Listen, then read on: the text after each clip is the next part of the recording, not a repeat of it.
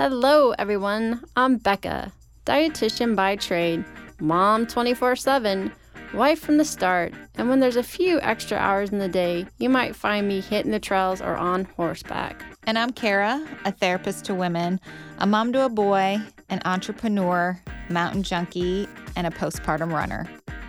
And this is Fit for a Queen, a podcast that's devoted to the female athlete wanting to balance the teeter-totter of all the things we desire out of life as women: performance, health, intellect, and taking time for self, even if we only get 1 minute out of the day. We're so excited to be bringing you the queens in the athletic world who have done just that. Okay, ladies, take a seat at your thrones, grab your crowns, and welcome to Fit for a Queen. Welcome back, Queens. We have Dr. Janine Anderson on with us today, and let me tell you a little bit about her. She is a licensed psychologist and hosts of the Eating Disorder Recovery podcast. Her debut book, Recover Your Perspective, A Guide to Understanding Your Eating Disorder and Creating Recovery Using CBT, DBT, and ACT, became a bestseller. She earned her PhD in counseling psychology from Colorado State University and completed her pre-doctoral internship at the University of California, Davis. Dr. Anderson is a certified eating disorder specialist through the International Association of Eating Disorder Professionals and is an IADEP-approved supervisor. Dr. Anderson has specialized in the treatment of eating disorders since 2008. She is the founder and director of Colorado Therapy and Assessment Center, an outpatient treatment center specializing in eating disorders in Denver, Colorado, where she resides with her loved ones, including her golden retriever, and she's recovered from an eating disorder herself. She wholeheartedly believes that recovery is possible. Welcome, Janine. Thank you so much for having me. I'm so thrilled to talk to you all. I refer my clients and my listeners to your podcast all the time. Well, thanks. I know we learned that podcasters don't just shake hands the first time they meet. Podcasters hug. You know, I really try to be respectful of people's boundaries, but I'm a hugger. And so unless somebody's really put off by that, like, I'm coming in for it. Well, I was just reading your bio just now and realized, I'm like, oh my gosh, she has like a fantastic podcast. I hope she doesn't judge. Oh gosh, no way. It's such a great resource. So thank you so much for being on. And I want to know, so how do you feel your journey has, as a recovered therapist, shaped you into the therapist you are and kind of what you're doing? Yeah, I mean, I think it's been one of the best blessings in disguise in my life to have my recovery history, and then to get to do this work. I feel intensely grateful that I'm healthy enough to be able to work with people who have eating disorders, because I think you need to be very healthy yourself and very recovered yourself in order to do that work. And it's almost hard to figure out like where to start talking about how it's shaped me. In general, I feel like being a recovered professional can be a huge asset. I also think that there are a lot of professionals who are not recovered themselves who are also really amazing and kick-ass. Sorry. Are we allowed to use profanity? Absolutely. Yes. Okay, I forgot to ask. We prefer it. Okay. That's my preference too, but I've got I have some guidelines, so I can't cuss Guidelines? What is that? Yeah. We don't have any of those. Oh, good. Yeah, they're kind of limiting.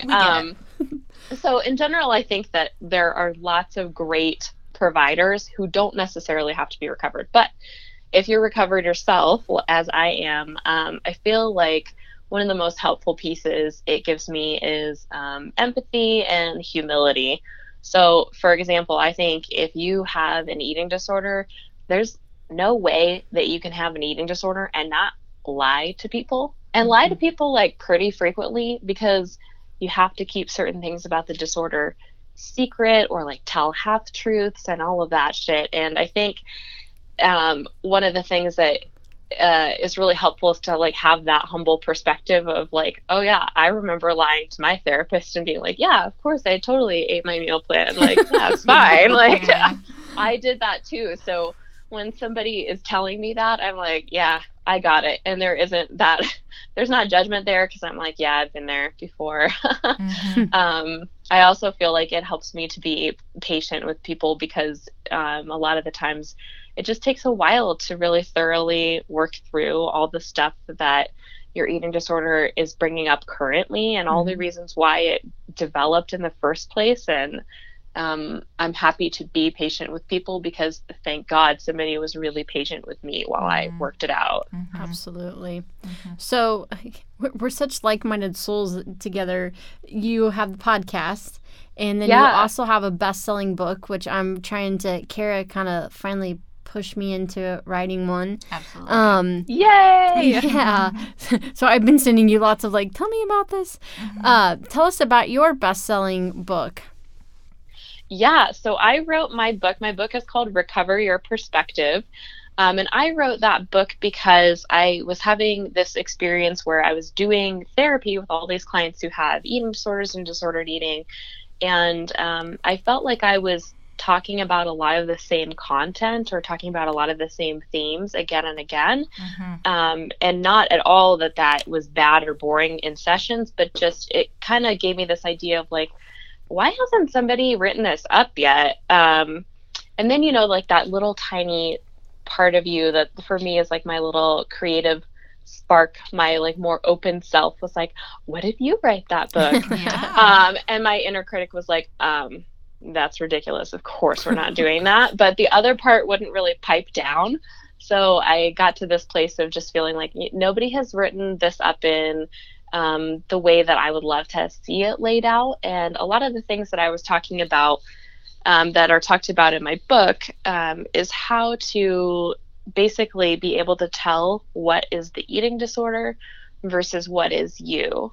And so I really respect people being able to disagree with me on that, or you can totally disagree with how I conceptualize things. But I think it's super helpful to just know there are some things that eating disorders tend to do. They tend to undermine you in predictable ways. They tend to tell you lies in very predictable ways. And my book is about trying to outline those so that you can see, oh, that might be the eating disorder, not actually me, not my authentic self.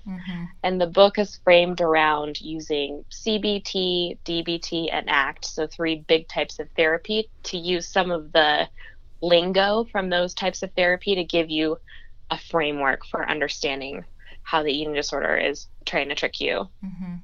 Well, thank goodness that part didn't let it go and you're able to write the book. Right.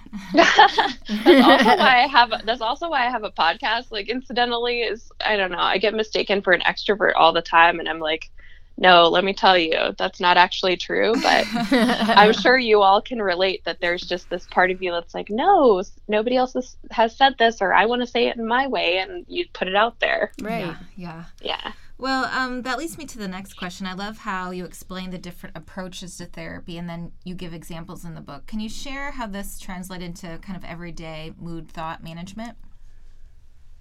Yeah, so the concepts that I take from CBT, DBT, and ACT are concepts that are just general to those systems of therapy. So, for example, one of the ones that's talked about in CBT that I think is a big one is something called catastrophizing. And in catastrophizing, that's when you take something that's happening and your mind automatically goes to the worst case scenario. So you said something kind of snippy to your partner, and then you're they're going to break up with me. I'm going to die alone. I will only have my cats. That's your mind takes it way too far.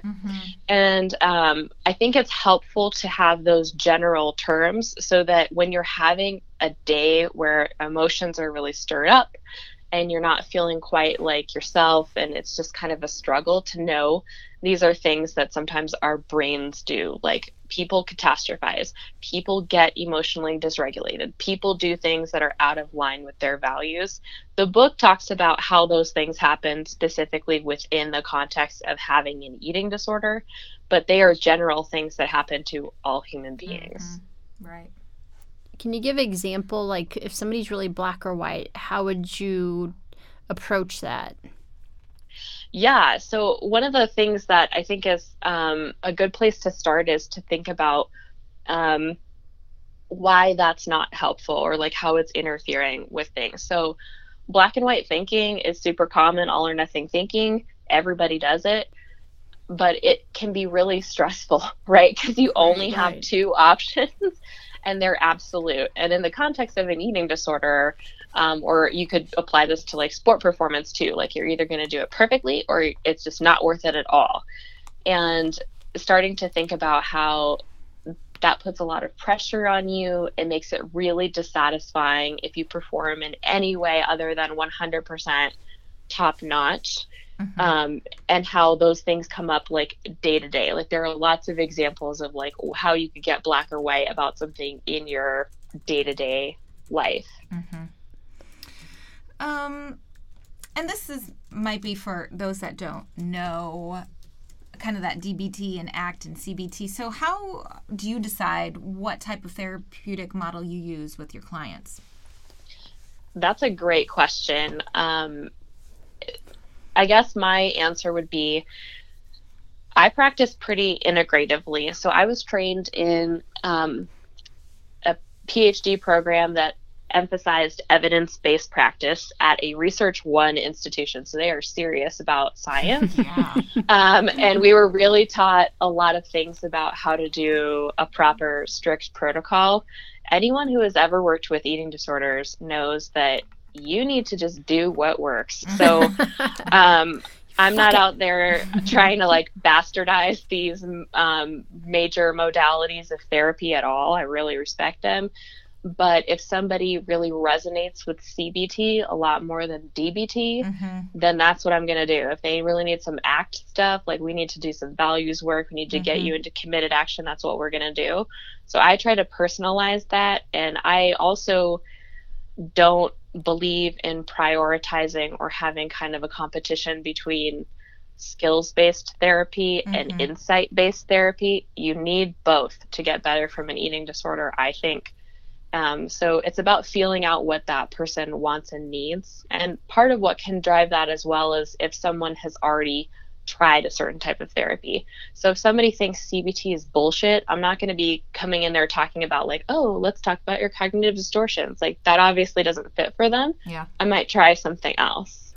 Can you go back and even define that? Because I know as a dietitian, I've had to learn the different therapy modalities, but can you just really define what CBT, DBT, and acceptance is? Like how one is more like thought pattern, the other is kind of like chain analysis. I'm putting it in my own. Yes. Yeah. Yes, totally. And this is my interpretation of it. The people who spent their whole careers making up these systems of therapy would probably critique my summary here, but they're not doing this interview, so it's going to be fine. So CBT is, the whole premise of CBT is that unhelpful thoughts create distressing emotions and behaviors that are problematic, and CBT aims to address correcting thoughts and correcting behaviors that cause emotional distress. And CBT a lot of the times tends to be pretty focused on thoughts. And I do think thoughts matter. If you think to yourself, I suck, I suck, I suck, I suck, I'm worthless, I suck, no one loves me all day long, that does matter. And we do need to work on that. DBT is kind of, DBT and ACT are both kind of under the broader umbrella of CBT, which is, we would call that a third wave cognitive approach in psychology. So DBT emphasizes more emotion regulation and mindfulness practices. So DBT focuses a little bit more on like providing people with a ton of skills and being able to recognize when your emotions are all stirred up and when you're more likely to act impulsively because your emotions are upsetting. It's incredibly skills-based, and I think is a little bit more behavioral than CBT. CBT is a little bit more thought-focused, I think. Depends on how you practice, too. And then ACT is similar to DBT in a lot of ways.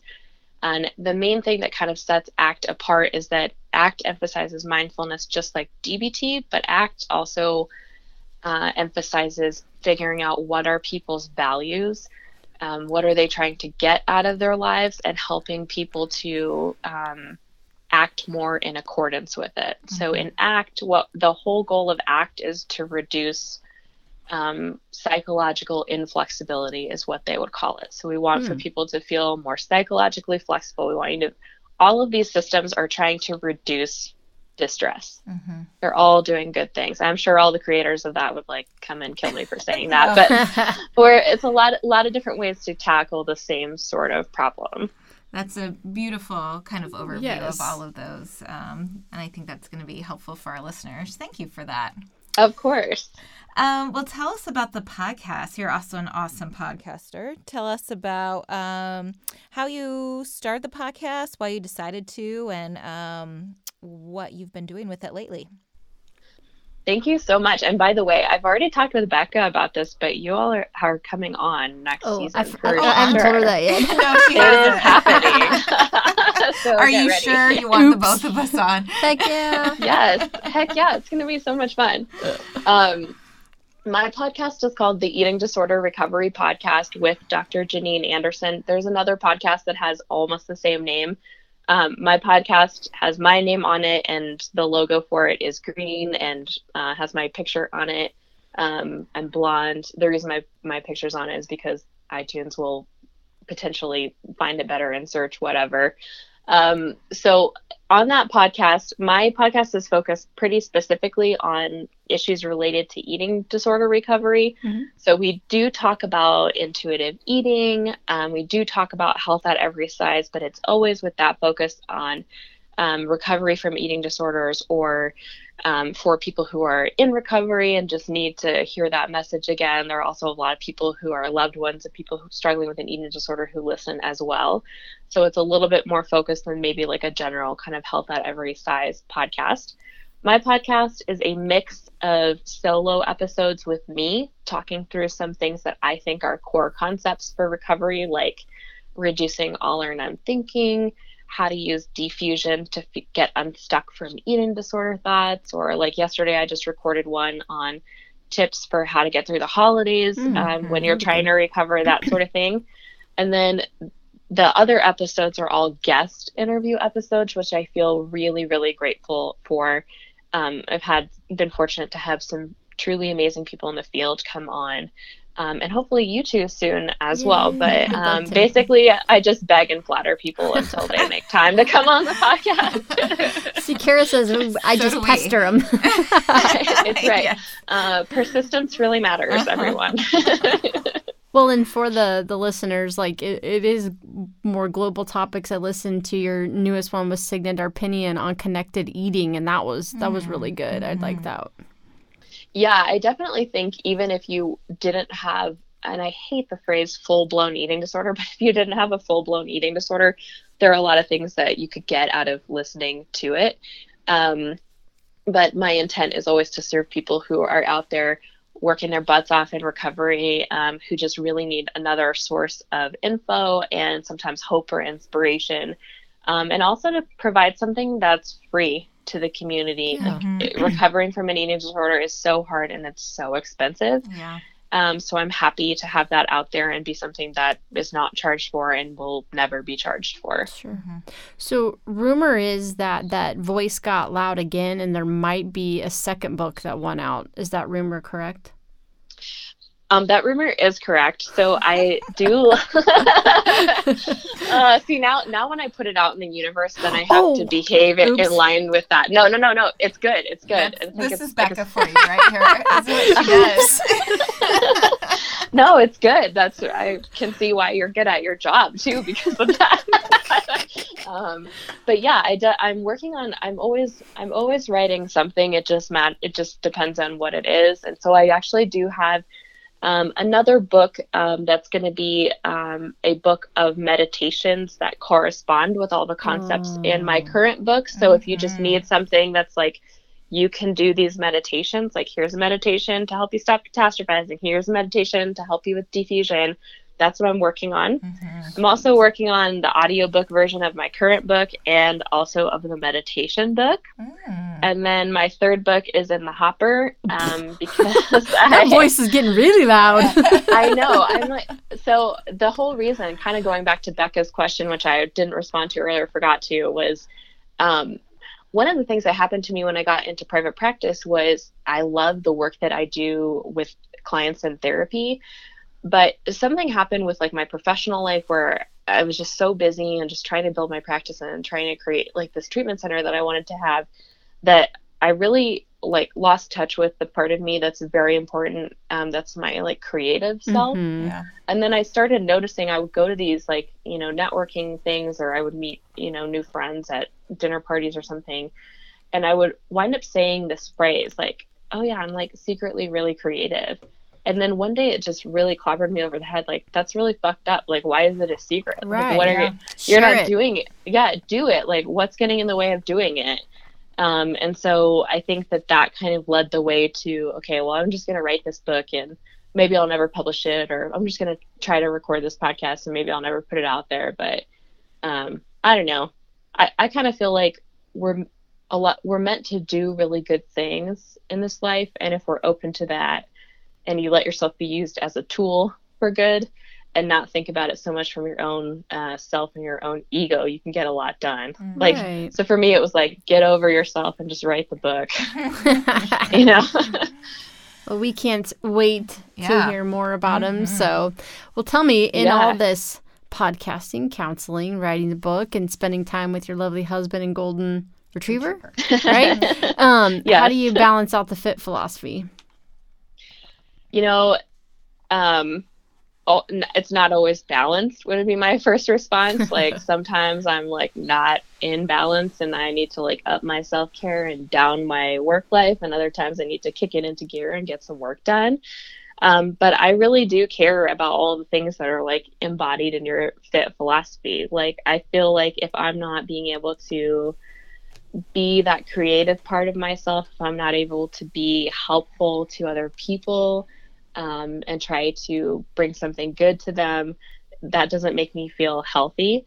It doesn't make me feel like I'm performing or doing anything excellent, which is really important to me. Mm-hmm. It doesn't stimulate my intellect. And also, you know, like, doing creative work is having time for myself, whether I put it out into the world or not. And I think that's always something that makes me feel really distressed if I don't do enough of it. Love it. Well, we're glad that you do. Yeah. Ditto. And we'll be sure to put your book and everything on the show notes so that they can connect with it. And thanks so much for blocking out your time to come on the show today. Of course. I so appreciate you, and I so appreciate you all and what you do with your podcast. Like I said, I always refer people to it, and I'm just honored and flattered to even be asked onto your podcast. I think, Becca, I was teasing you about this, but I was like, hey, you do know I'm not an athlete, right? Like, I just want to like check with you, like, you know that, like, vet your guests harder, please. No, but you've given plenty of useful tools. I mean, all that stuff translates in performance, you know, black or white. This is worst case scenario that could happen in a performance. So it's all relatable. Oh, absolutely. Yeah. So, well, for now, goodbye, but I can't wait to see you again in person, and hopefully Carol will be with me next time. Let's go to the mountains. Yeah, definitely. Oh, Road yeah, let's trip. do it. Thanks for being on, Janine. Of course. Thank you so much. You all have an awesome day. Yep, You too. Bye-bye. Bye, Queens. Thank you to our sponsor today, Sentimano Counseling. Sentimano Counseling is the premier perinatal mental health practice in Kansas City, treating mood disorders during pregnancy and postpartum, perinatal loss, infertility, eating, and exercise disorders. Go to sentimano.com for further information about the practice and services. For additional information on today's topic and guests, follow us on Facebook, Twitter, and Instagram at Fit for a Queen. And Hashtag fit for a queen. don't forget to rate us on iTunes. We can't wait for you to join us next time on Fit for a Queen. Bye, Queens.